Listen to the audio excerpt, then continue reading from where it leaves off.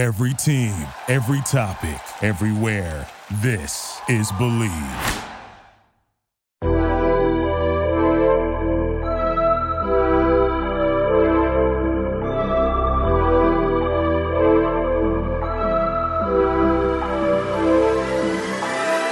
Ladies and gentlemen, welcome back to The Water Cooler, the world's most statistically average sports podcast, brought to you by the Believe Podcast Network, the #1 podcast network for professionals, featuring 421 shows with a stable of former players and local media personalities. Check us out today at Believe.com. That's BLEAV. My name is Ryan Saba, the most electrifying voice in sports information, and with me, as always, What up? What up? It's me. It's Lukey C, a.k.a. the Crockpot. What are we talking about today? Today's a great day. We got a guest, NFL super agent Sam Tiger. We also are going to talk a little NFL free agency week 2, I think, on the heels. After our interview, we'll talk about that. And we're also going to talk the first weekend of the NCAA tournament. But before we get into that, a word from our sponsor. BetOnline is the fastest and easiest way to bet on all your sports action. The NBA is in full swing and March Madness is here. Last week went 1-1 with my 2 money lines. I had Georgia Tech and Maryland. I split those. Luckily, Georgia Tech was the smaller of the 2, so I won some credits. I won some credits on that. And you had the golf pick. Who'd you take? Did you win? I think is the important thing. Yeah, of course I won. He stays hot with the golf. You got any bets this week? No, I don't. I do. I'm going under 140 Syracuse versus Houston. Bro, that Syracuse zone in March is like undefeated. I watch Syracuse off and on all year long in ACC play. I mean, obviously you and I live in ACC country now, even though we're Big Ten guys at heart. I see a lot of ACC basketball, and for some reason, man, that Syracuse zone just becomes unpenetrable once the tournament starts. So I'm taking the 140 under. I don't know if they're going to win because that Houston squad looks pretty good, but we're going under 140 Syracuse versus Houston. So head to betonline.ag with your computer or mobile device to sign up today and receive your 50% welcome bonus on your first deposit. BetOnline, your online sports book experts. With us today, we have NFL agent Sam Tiger. It's an interesting time of the year with free agency. The draft's right around the corner, and we wanted to have you on to introduce, our fans to the business side of the game. And we also wanted to plug Beyond the Negotiation, your podcast with Higgins Success, on the Believe Podcast Network. So let's just start. Sam, how are you? Tell us a little bit about yourself. I'm doing great. Thank you so much for having me on. Who am I? I've been in sports and entertainment for like 12 years now. I started out in the college football space, doing events. We just had a couple funny stories that I can't disclose. Maybe I will someday on my own podcast, but started out in the events, marketing, player relations side of things with corporate sports, working in college football at the big bowl games. I interned at some Super Bowls, some Final Fours, really loving March Madness right now. It's so good to have it back. And then I transitioned into the agency space about 6 years ago and started out just in marketing. And then after that, someone like myself was like, I can't be limited to what I can and can't do. So I went ahead and got the certification to become an agent. And I've been in the space now, like I said, about 6 years. That's awesome. So just going through all that, that's just kind of how you figured out you wanted to be an agent, was just being around it and decided you want to get out of marketing? Or it wasn't so much that, because I absolutely love marketing and I do my players marketing now, as well as I do have some clients actually in the baseball space where I just do their marketing because I'm not certified to negotiate their contracts. It was more so, as a kid, you see the Jerry Maguires. Ballers wasn't around then. And Arliss was my show. You see that. And I didn't know what other kind of areas there were. And I think, we might get into this a bit later, but at that point I thought you had to go to law school. I thought you had to do all of these different things that I didn't necessarily see kind of in my future. Not that I didn't want to go back to school for an additional degree, but it didn't seem right for me. So that's when I kind of dove into, I like events, I like marketing, I like being around people. And at that point, that's what put me into that space. And then in working in college football, I actually got to be one-on-one with a lot of the very high profile schools. So your Alabamas, Auburn, Florida State, Houston, major schools, Georgia Tech, Mississippi State, actually, when Dak was there. And at that point, I got to talk to the players, and I talked about this in my podcast, but there was kind of a moment that clicked for me. And I was talking to a very high profile player. I won't say who it is. I won't say it in my podcast either, but he didn't like his agent. And that, because I was talking to him and I was working at the bowl game, sitting in the player suite. And he's like, I said, okay, so what's next? You're going to go to training, you're going to start training for pro day and the combine. And I said, how's your agency? Are you excited? And he was just like very uneasy about it. And I said, well, what's wrong? And he goes, I just don't feel like I connect with them. They have a good reputation and X, Y, and Z. I just don't feel like, I don't know. He just was very uneasy about it. And at that point I said, there's something wrong here. And that's kind of what drove me into transitioning out of the corporate, I call it, even a lot of them are nonprofit, the bowl games, but that side of things into the player representation, whether it was in the marketing space to start and then on to being a certified agent. So is that something that's common that players, I mean, I guess it depends on the agent, but have like a, level of uncomfort with them at the beginning, or just specifically the one you, I would you're talking hope to? Not. I mean, mine aren't. Sometimes Yeah. I'd say TMI, but I would hope not. But then again, Higgins and I had this in a previous podcast conversation. The business, it's tough. It really is. There's a lot of change in representation, and I can see why some agents make it more transactional because it's upsetting. And I mean, I personally really haven't had to deal with it too much, just a couple situations, but you invest a lot of time, you invest a lot of finances, a lot of different things into it, and then you're terminated and you don't understand why. So I can understand sometimes they might come off transactional. That's just not my approach with it, because that's something that I pride myself on. Is it's a family thing. I don't want to just say, hey, bye when they retire. I really pride myself in working with my guys after they retire because they trust me. I have experience in doing different things. So that's kind of one of my selling points as an agent. One of the things I've spent a lot of time listening to Beyond the Negotiation, and that's actually how this whole interaction started. I reached out to you out of the blue because I really enjoyed some of the conversation, and I really encourage all of our fans to listen. But one of the episodes that I really was paying attention to was kind of an interaction between you and Higgins, where you talked about, kind of getting into becoming an agent and whether you needed a sports management background or not. Right. And I really enjoyed kind of that exchange. So I guess for all of our young lady and young men fans out there, what is your recommendation to folks who want to become an agent, how to go about it, and maybe some things not to do? Mm-hmm. That's a great question. I think every time I get asked that, I say you have to look at how are you going to approach this. It's one of those things where there are requirements. So for us as in the NFL, for the NFLPA, you either have to have a graduate degree or a law degree or some sort of, advanced degree or 7 years of negotiating experience. If you don't have that, however, it's really hard sometimes to prove those 7 years because they have to be adequate and X, Y, and Z. So that's the first component. And then the next is you have to pass the test. So, the passing rate, I think, is about 38%. It's not that hard. You just have to prepare. And we talk about that in our show. So a lot of people go in there, they think it's open CBA. It's collective bargaining agreement plus agent regulations, drug policy, PCP, things like that. So you have to study or at least know where you're looking.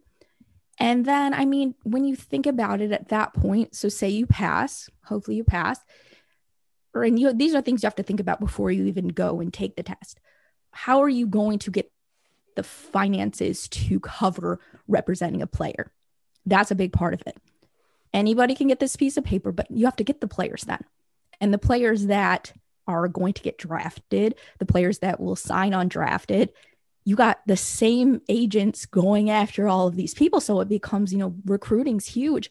But in that space, we cover their training, we cover different things for them. So you have to have something to be able to kind of back that up, especially if you're going to do it alone. So for some people, they say, well, I don't know how I could get X amount of money to kind of just have sitting there to be able to push out at one time. And I say, are you interested in practicing law? Maybe that's a way to do it. And then some other people work in jobs where they do marketing or things of that nature. So I think it just kind of depends. And I will say, though, we're in a time where our players, I don't want to say expect, that's a bad word, but we succeed in doing a lot of different things. So the fact that I can provide marketing, I do nonprofits for my players, I do events, contract negotiations, all of these different things. I got that through taking the business route, through taking the sports management route. And then at that point, I do take additional law and contract law classes, whether it's Stanford, getting, additional credentials, but I never intended to practice law. So that worked for me. So it's always what works for you. Yeah, you mentioned recruiting's very big. I imagine it's a very competitive space there. So can you walk us through a little bit the process of recruiting a new client? Well, I'm sure they're all different, but are you talking like a college player or a player that's currently under NFL contract? Oh, that's a great question. Let's do college. I'm interested once these guys are coming out, especially, you got different levels, right? You got the blue chip guys that, are going first, second round, day one, day two. And then you got the guys that, may go at the end or undrafted. So I'm interested to hear the differences there. Yeah. I mean, I don't necessarily think there are too many differences. I think that, there are agents that I know that are independent that go up against agencies that represent first round players. And those are usually your large agencies. They're your Drew Rosenhaus. They're your CAAs. It's just, and I understand. Come on, you can't even argue against that. But I think, at least for me in particular, I look at it in the space of, okay, I usually am going after like mid to late priority free agent players, because that becomes more realistic for me in someone that is independent. And I'm not with a big agency. I don't have a entertainer to back me. And some of these do, and that's fine. That's their choice. But for me, what does that look like? A lot of times it looks like a DM on social media. Sometimes I'll follow a player and then we'll start communicating that way. In certain schools, and I know we talked about this, there are certain states, we have to be registered in the state to recruit. And most of the states have some sort of a regulation. There are very few that don't, but sometimes you have to go through the school and then you have to go on a Zoom with people from the school. For most of the time, we don't like that, to be honest with you, because it adds a lot to it. But you really just started relationship. And from my perspective, you start a relationship and you hope that carries on until close to when they're coming out. Because at the end of I'll give an example. Say I'm recruiting like a third, fourth rounder. And this is actually a very realistic situation for me. Having this relationship, building it, gone out to games, he's going to be playing his senior year this year. So I'm hoping that the relationship will sustain, that when the bigger agencies, and I see the follows, I see it happening. I'm hoping that relationship will stand when the bigger agencies come in, because they will. And unfortunately, that is what happens a lot. So it's kind of one of those things that it becomes a numbers game in recruiting. And it also, everyone has their different tactics to it. For me, it's really just being honest, checking up on the players. And I think some agents, Higgins and I talked about that, especially this year. We were kind of in a weird space where me in particular, I didn't want to be texting and calling players when we didn't even know if they were going to have a season. So that ended up hurting me this year. So now, how's everything going? Coming to your spring game. We're going to do this, and that. So different mindset, but we also never had the pandemic like this before. So can't beat myself up too much. Oh, definitely not. Luke, I know you want to ask something about NFL free agency. I think this is a good segue to that. Yeah, so we just recently had the legal tampering period, is what they call it, and I was just wondering what that's like. Is it just, are you calling teams? Are they calling you? Is it just like, I know you said you don't negotiate contracts per se, but are you just on the phone just nonstop? Oh, I mean, I do. I think that was when you get certified in your particular with the NFLPA, I negotiate their contracts. Now, sometimes there'll be sometimes one player will have 5 agents. So you don't have 5 agents calling.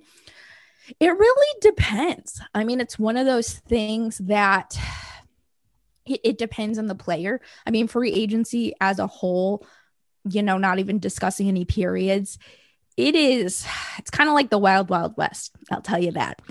And you are calling, you are reaching out, and COVID has absolutely changed things in the sense that teams are looking at workout videos from players at their facilities. And it's been very strange lately, at least this time. And we're over the 1-year mark of COVID. And like I said, last year, we didn't discuss this, and I don't think it's too big to discuss, but COVID completely changed everything. And I will say, from like an agent perspective, the last year was absolutely wild, even though things seem normal.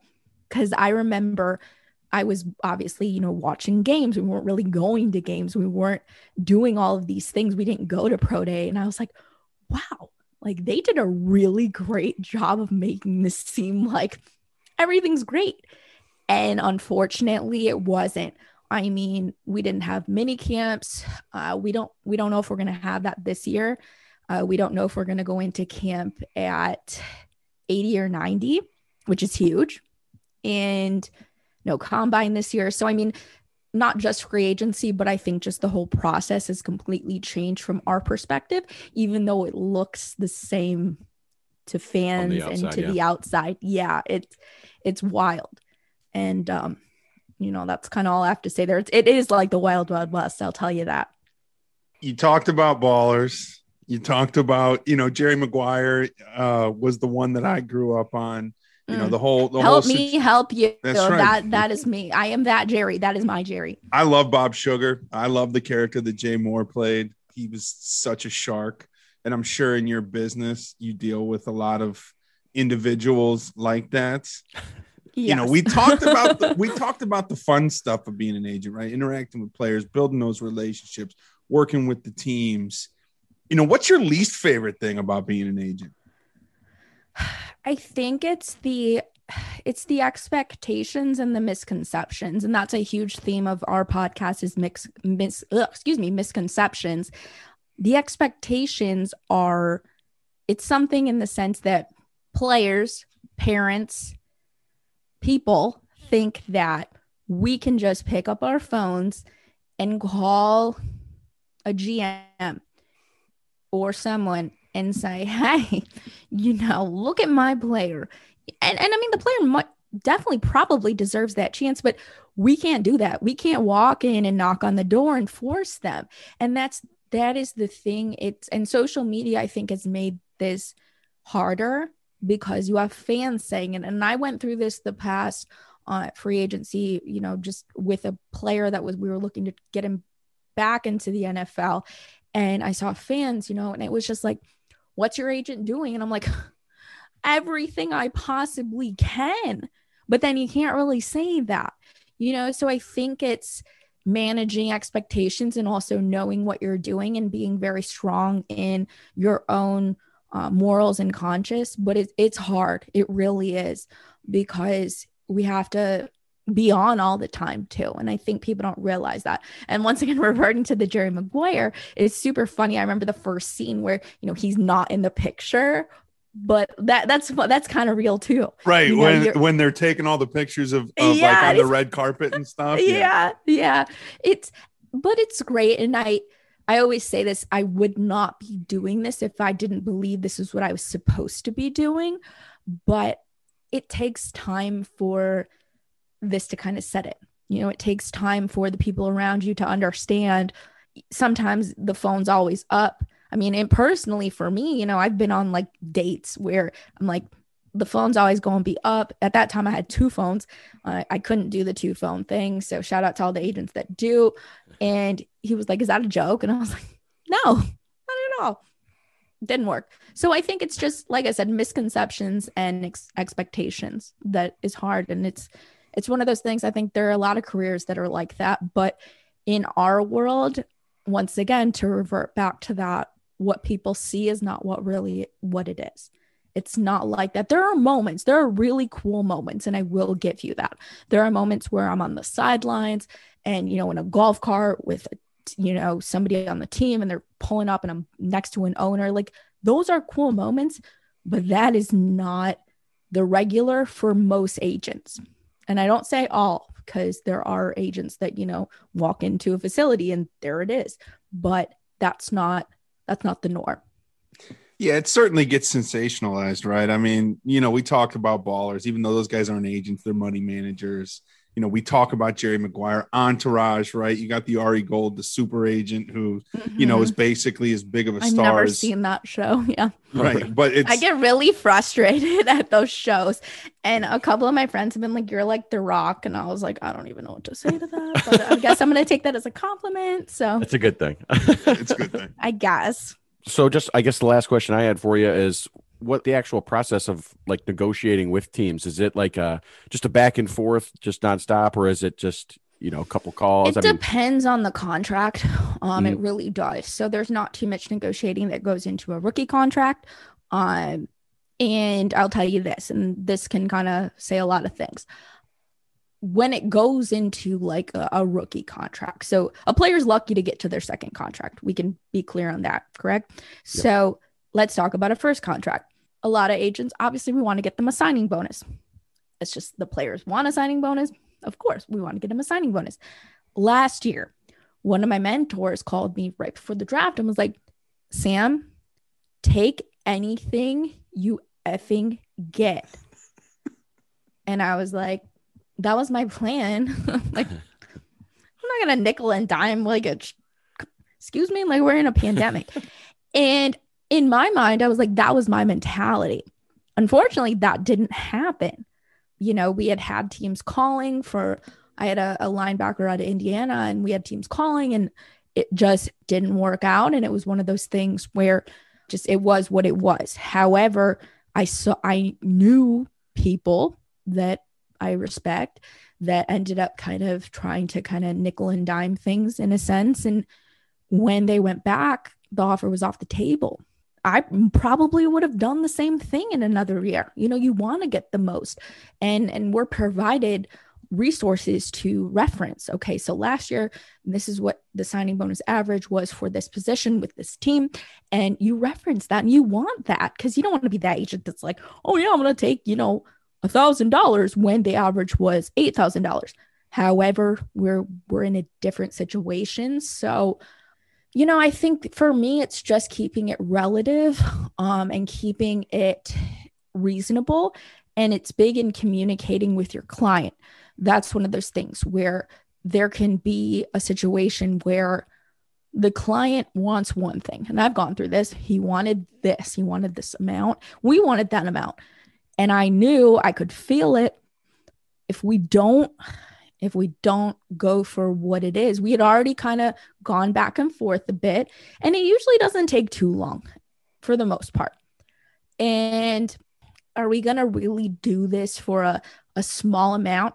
We checked off, because I always go and I write down things that we want, okay, things that we're getting, and then we communicate it. And we had checked off most of the boxes. And I said, this is a great offer. We really should just move forward. And it's that trust factor that kicks in there. So it doesn't take too long. I mean, I have not represented a Dak Prescott or anyone like that. So I don't know. I mean, hopefully someday, you guys can have me back on and I can disclose something like that. But for the most part, I think that it depends on who you're working with. But I believe when the team wants the player, it moves pretty fast. That makes sense. Number one, we'll definitely have you back on. All right. I think that's a given, because there's obviously a lot more to touch on. The one thing I do want to ask, I think the NFL gets this reputation for being sort of like the most cutthroat business really in the world, right? Mm-hmm. In the universe, because I think they are, especially how they deal with players, especially towards the end of their careers and those kind of things. So it was interesting when you were kind of talking through the discussions.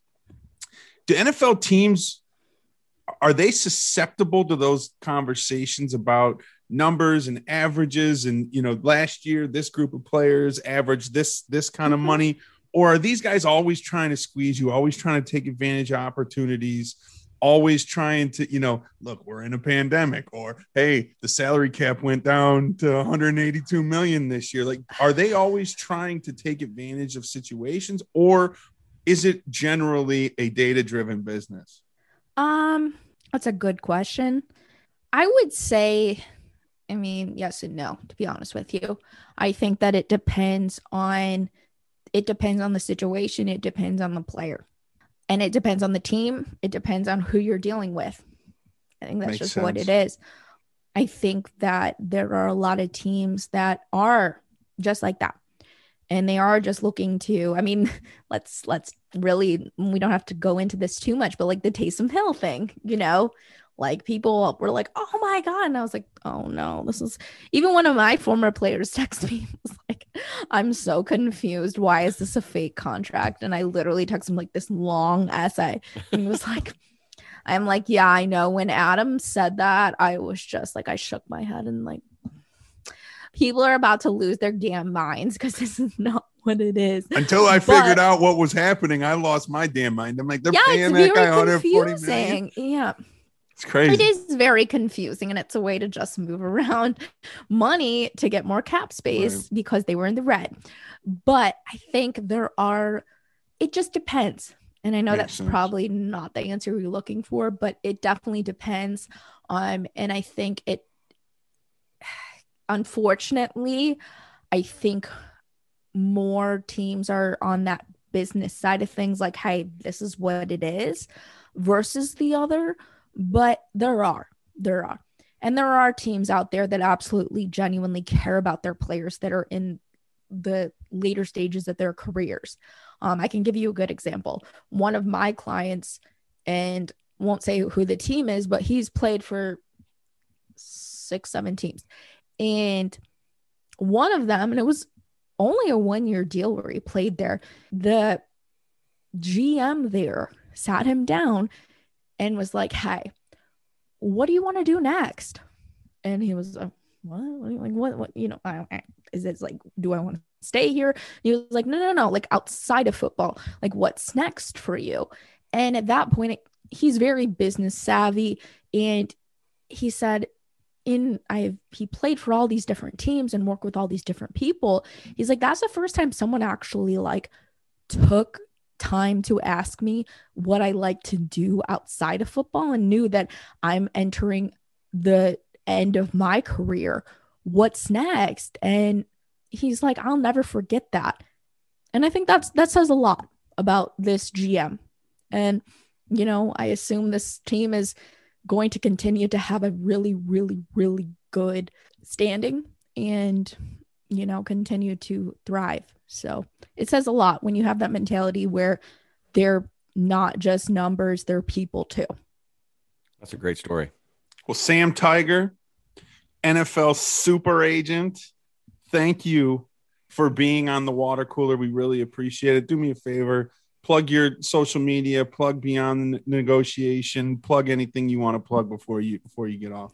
I'm not good at that's something I need to work on. That was one of my New Year's resolutions, was getting better at pushing myself out on social media and everything, because I like to get off this phone. But my Instagram is samtiger_agent. Our podcast is Beyond the Negotiation, and it's not just agent talk. It's very like it's a lot. It's a lot, but it's great. You definitely should tune in. Anyone that's interested in sports or sports biz, students, people looking to switch, or even people just looking to kind of get an insight on the agent side of things and hear us talk about different things. And I've got my clients on there, some juicy ones actually. So, give us a follow, listen, subscribe. So thank you so much for having me on as well. New episodes every Friday, right? Yes, every Friday, but Sam's on the road a lot and Sam's the one that edits it. So we do our best. Okay. Well, Sam Tiger, thank you. We appreciate you. We'll talk soon. Thanks, guys. It's a great interview there with Sam Tiger. Outstanding. We haven't had an interview in a while. The last interview we had was Brad Lambert. We had Chops. So if you guys haven't heard those interviews, we recommend you go back and take a listen to those. Certainly check out Beyond the Negotiation with Sam and Higgins Success. It's a great podcast. But let's get into the second week of the NCAA tournament. Lots of upsets, right? Virginia, Iowa, Texas, Purdue, Ohio State lost to the Oral Roberts University, and West Virginia. There's a 15, a 12, and 2 11s already in the Sweet 16. What was the biggest surprise for you so far? This is wild, man. It kind of reminds me of the year that who was it? George Mason and VCU both made the Final Four as 11 seeds. Your boys that you picked against in the first round, Loyola, still cruising. Look, she wasn't supposed to be there, bro. That was a last minute audible. Sister Jean's in the building. Damn it. Knocking off the Big Ten champs after that as well. So I think the biggest surprise, it's got to be Oral Roberts, right? Ohio State was a 2 seed. They were top 5 for, after they had gotten up there that for most of the second half of the season there. They struggled down the close, but did okay in the Big Ten tournament. But not just winning that one, but backing it up and then beating Florida, coming from behind to beat Florida in the second round to cash their ticket to the Sweet 16. Anytime a 15 gets there, it's I think that's the eye opener. What about for you? Yeah, look, I think I got 2. You talked about Loyola. Loyola Chicago. They dominated Illinois. Well, one thing I looked up was in the Ken Pom, they were ranked like 9th. So like it was kind of crazy that they had an 8 seed to begin with because they had played so well during the year. That kid that plays center for them, he's so much fun to watch, dude. He's with so the much mustache. Fun. He Krutwig, whatever. Listen to me. It looks like he does not look like a basketball player. It's almost like he's wearing a costume to look like, or he's like purposely trying to make himself look like he looks almost like an offensive lineman or something. You know what I mean? But I can't believe he moves as well as he's like a ballerina, bro. He locked up the game too with the steal there. Yeah, in the last minute. He had hands there at the end. I think they're a big one, but I'm going to go out on a limb here. A team that actually won this afternoon, UCLA. No first 4 team has ever made it to the Sweet 16. And, they beat Michigan State. They took Michigan State to overtime and beat them. I told you last week that I thought that Michigan State would have been the team that surprised everybody and made it to the Sweet 16, but UCLA was able to take the road. I thought Michigan State was. So I think they're a real big surprise. What does your Final Four look like? It's in tatters. I had Alabama still alive, and Gonzaga still alive, and then on the other side I had Illinois and Ohio State. So I got lost one in the first round and then one in the second round. So that whole side is out. So my champs are still alive. Gonzaga won this afternoon. They beat Oklahoma. So I'm still in good shape moving forward, but with the champ anyway, but I'm pretty much out of the pool. So I think as long as you got Gonzaga, you're good. Look, with all the upsets and and everything that we're seeing, I think the one thing that's pretty certain is that Gonzaga team is the number one overall seed for a reason. At this point, it's really just who's going to make it around them and who are they going to play in the championship. I could be wrong. They could trip up along the way, but that team's pretty good. There's a lot of talent on that team. They're obviously well coached with Mark Few. So I've lost one team. I lost Illinois. I still got Bam. I still got the Zags, and I still got my darling, my sweetheart, them Razorbacks. And hey, they were what, down 14 in the first game to Colgate before they ended up winning by like 20 or some shit. And then the same thing happened to them last night where they were up 14 and then they were playing Texas Tech.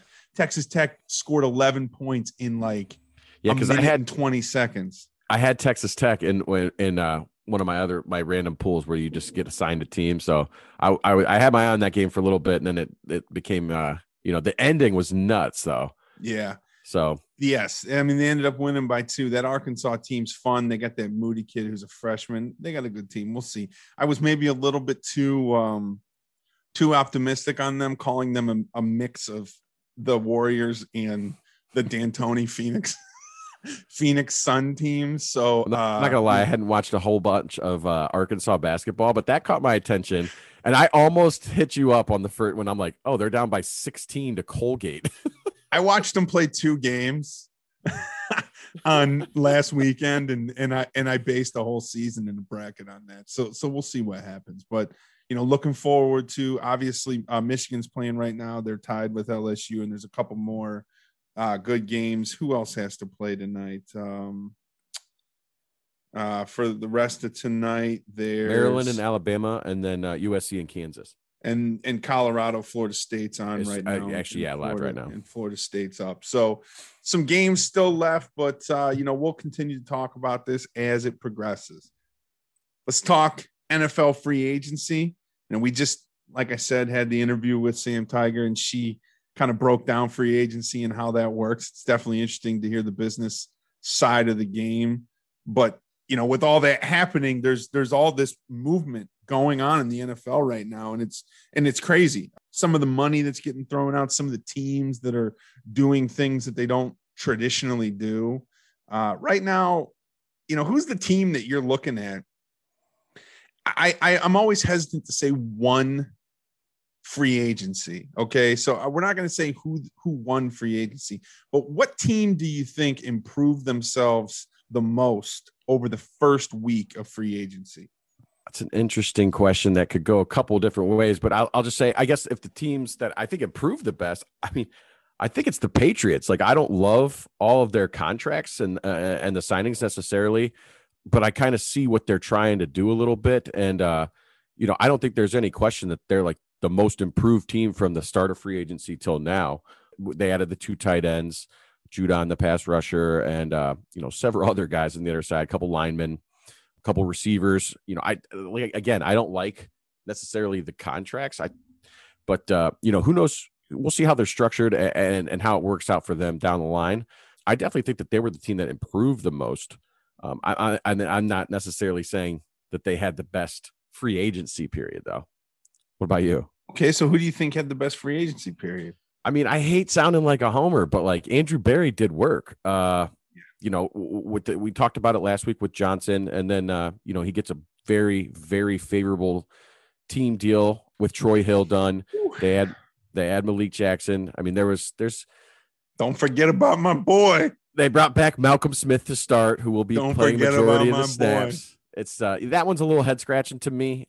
Not to Darius Leonard, it's not. Anthony Walker. Darius Leonard did a fucking video on Instagram about how much he's gonna miss Anthony Walker. Yeah, that's unfortunate that he lost his friend, but he's on another team now.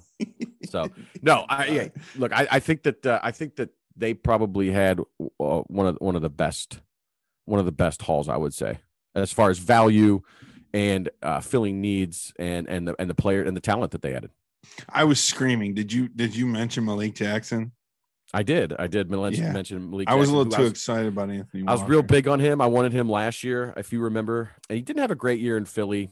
He only had 33 total pressures, 3 sacks, down from what had been his averages. But he's 31 years old. So I think he'll be a great rotational piece for us. So, I'm on a 1-year deal, mix in there with Richardson and Billings and the kid we drafted last year from Missouri, Elliott. So, I like it. I like what they did. Yeah. Had a very clear plan. Yeah, look, I think you talked about New England. I mean, just from the sheer volume, that's a team that traditionally doesn't get buck wild in free agency. Buck wild doesn't go crazy in free agency, and they certainly did. Some of the signings, to your point, I didn't love. Some of them I liked a lot. I like both the tight ends. I like the Judon. They got all the guys coming back that opted out. Like that team's just going to look really different. They still don't have the quarterback situation figured out, so I'm interested to see if there's some kind of a trade-up situation in the draft. I don't know if there's going to be, right? Because who are the teams that you're going to be able to trade up with? Miami. They'll need quarterbacks too. Miami ain't letting New England come up there. The Jets ain't letting New England come up there. Maybe Atlanta. I don't know. Somebody said it on ESPN today. Basically, 8's the floor, right? Where Carolina currently sits is probably the floor for where those 4 quarterbacks are going to be at. So I don't know if New England's going to be able to have a chance. So a lot of what they're doing could be for naught a little bit. Not to say that I don't have a lot of faith in Cam. Cam maybe with a good offseason and, being in the system has an opportunity to go out and be, close to what he was before. But I saw him throw a lot of bouncers last year. So, and the year before, to be honest. So we'll see. I think the team that did the best, and they really didn't sign any free agents. They just re-signed all their guys. And I'm going to go with Tampa Bay. I think Tampa Bay going out, keeping Godwin, keeping Shaq Barrett, keeping Levante David, keeping Gronk. Look, sometimes the best move is to not let other teams take your good players. And they made the right moves, made the right signings. Their Hall of Fame quarterback was able to move some money around to enable them to bring Shaq Barrett back. So I would say that I think when you look at free agency and how it's panned out so far, just the fact that Tampa Bay was able to maneuver and not lose. Because you and I had this, we talked about this not too long ago, where we thought they were going to lose all 3 of them. There was potential for them to lose all 3 of those guys, right? Levante David, Shaq Barrett, and Godwin, and they were able to keep them. So I like that. So let's talk specifics. We've talked about John Johnson, JJ3, talked about some other guys. If you had to pinpoint the one guy, maybe non-Browns, right? What's the best signing so far in your mind? Well, I think to me it comes down to 2. I'll mention this first one is Kansas City Chiefs signed Kyle Long coming back out of retirement. He sat out. I think last year was he retired, so he didn't play last year. They signed him to a 1-year, I think it was $3.5 million deal. That one comes with a caveat since he did miss a year, so we'll see how it ends up. But I think the best overall value signing was Hassan Reddick with the Panthers. We killed him on last week's show because they had signed.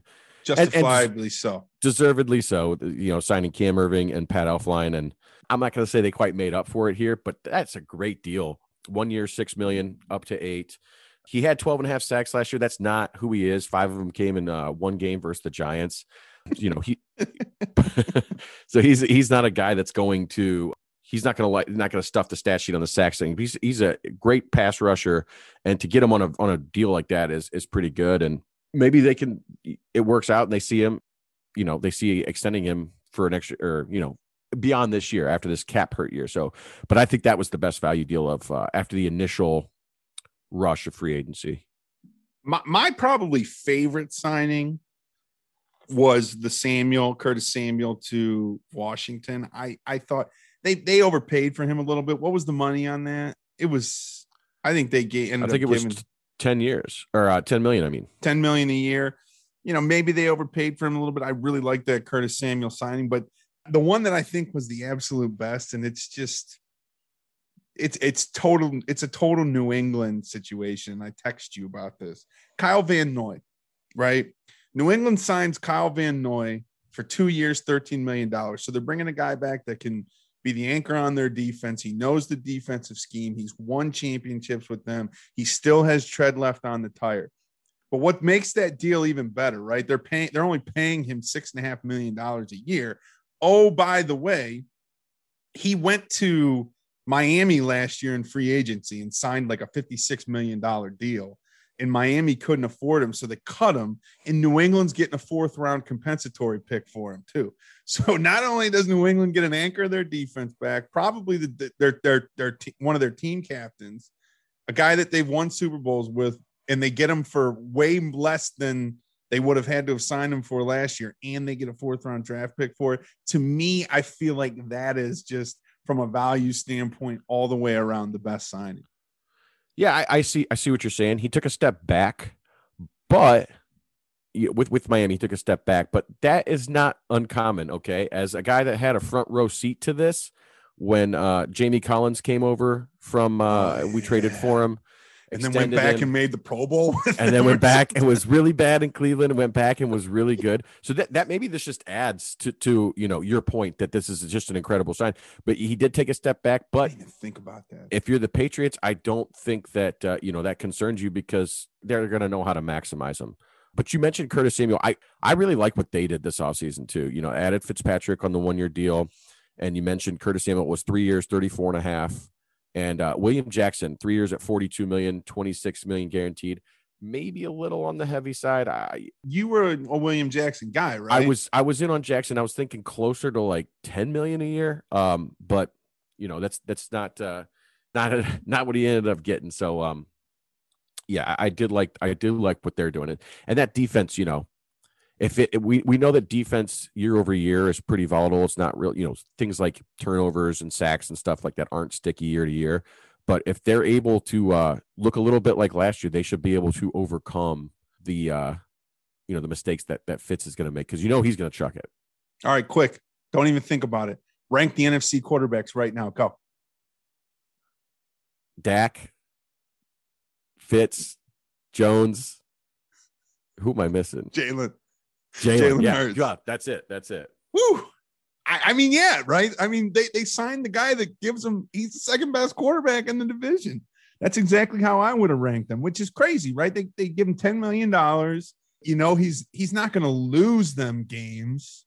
He's not going to go out there. I mean, he wins sometimes, Fitz magic. Look, I like, you're right. I like what Washington did in general. We've talked a lot of positive. What do you think is the worst signing? We're not even good on the road of worst teams. Let's just talk about maybe one or two guys that you thought were the worst signings for teams.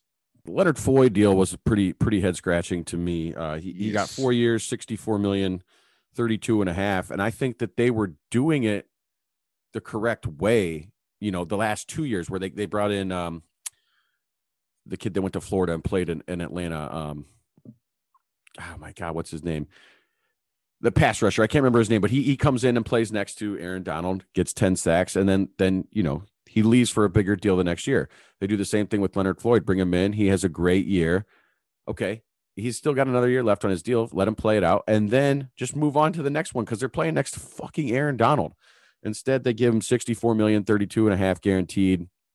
A guy that had never really been that great. And we saw a few of those deals. The Denver signed Ronald Darby to 3 years, $30 million. But that one really stuck out to me. But I think the worst was, and this is not even a crush at the player, because I really like the player.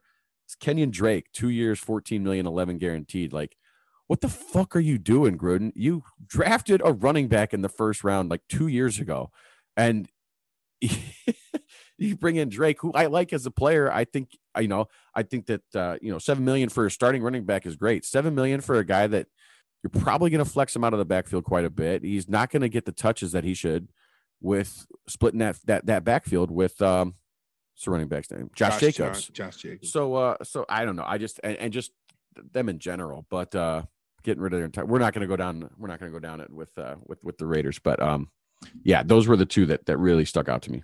I had Leonard Floyd on that list for sure. Juju, man, like, I don't know. I've been hearing a lot of people I think people are romanticizing Juju's actual ability. he's kind of slow. I think that Pittsburgh's got a lot of problems, and bringing back that guy just so he doesn't sign with Baltimore. That's basically why they brought him back. I think at least this is just my speculation. I think bringing him back, would they give him $8 million or something, which it's not a terrible deal. That team needs to start focusing on, well, you know what? No, they don't need, I'm glad they did it actually. You know, I'm glad they still got Ben Roethlisberger on the books. I'm glad they're paying Juju. I'm glad they're going to have to, you know, they're going to continue to put themselves in salary cap hell. So, but I think that was a terrible signing. But I think the worst one was Bud Dupree. The Titans, 5 years, up to $85 million on that deal. A lot of his stats have to do with the fact that playing next to TJ Watt. You know, and maybe I'm wrong, right? Like maybe TJ Watt's going to be a bum next year and Bud Dupree's going to ball out in Tennessee. I don't, right? I see the look on your face.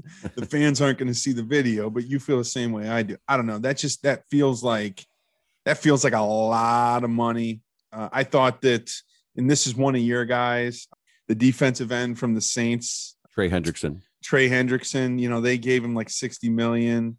Too rich for me. I liked him. That was a little too rich for me. I thought that entire pass rushing market just got a little out of hand. Actually, funny, we just talked about the Raiders, but they actually ended up with the best deal with Ngakoue at 2 for $26. So right, which we were talking last week on basically how they traded him for Aguilar.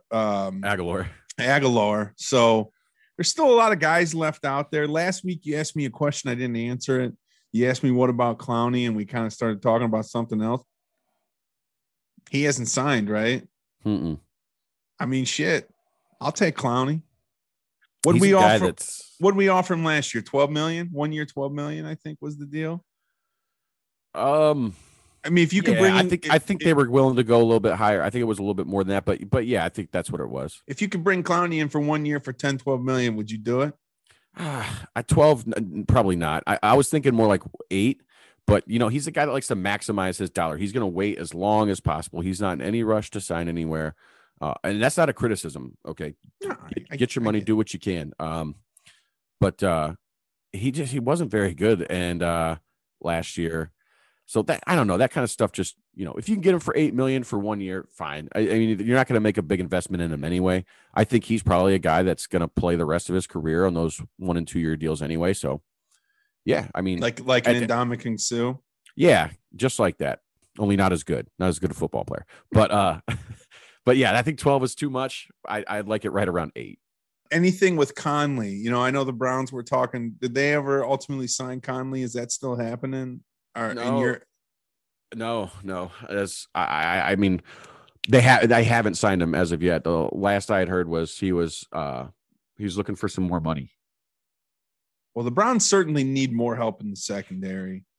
I'm not confident. Why not bring back Money Mitch?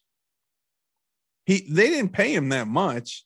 Houston only paid him like what, $4 or $5 million a year, even if that. Well, I think they had their eyes on guys like Hill, which they got, which was a great signing. Youngstown guy, right? Yeah, Brian Poole. So they, you know, they had their eyes on, and they were in contact with several slot corners. So, and to be honest with you, nothing wrong with Mitch.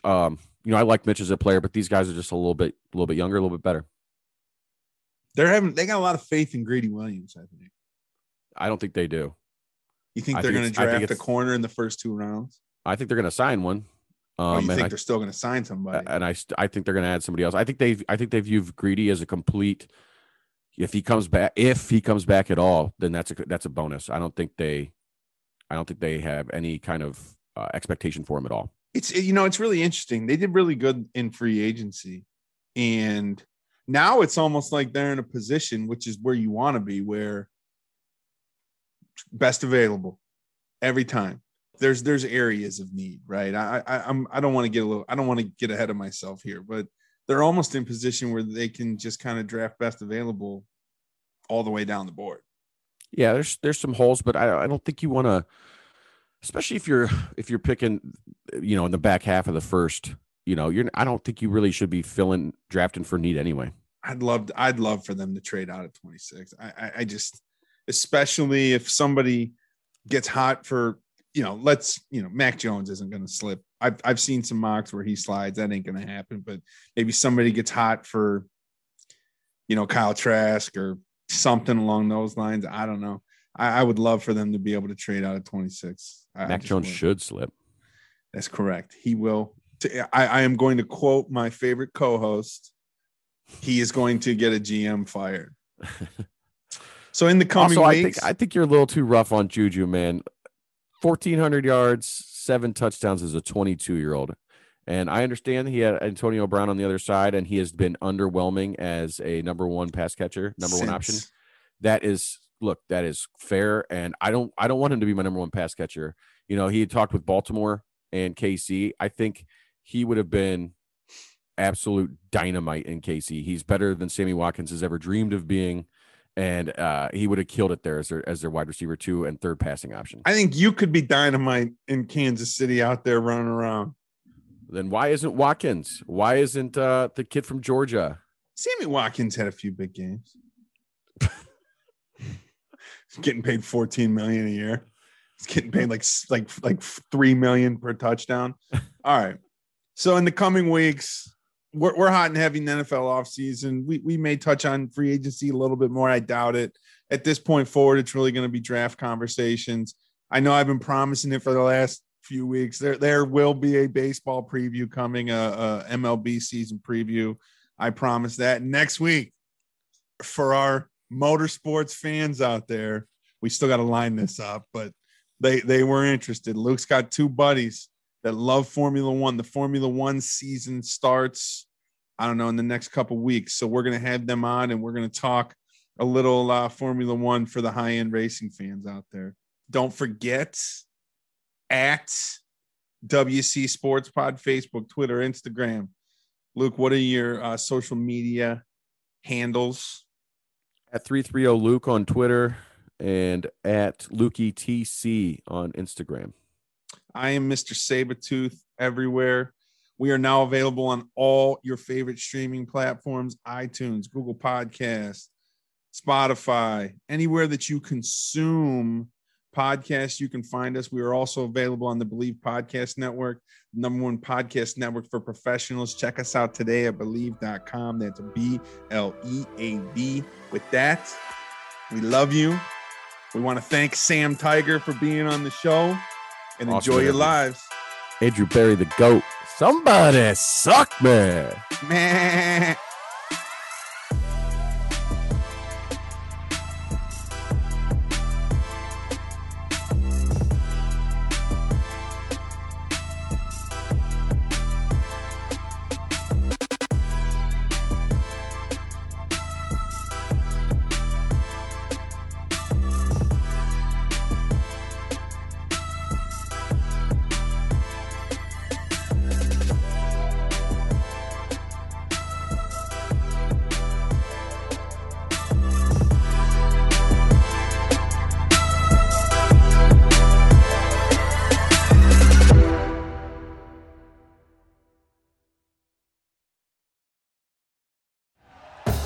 Thank you for listening to Believe. You can show support to your host by subscribing to the show and giving us a 5-star rating on your preferred platform. Check us out at Believe.com and search for BLEAV on YouTube.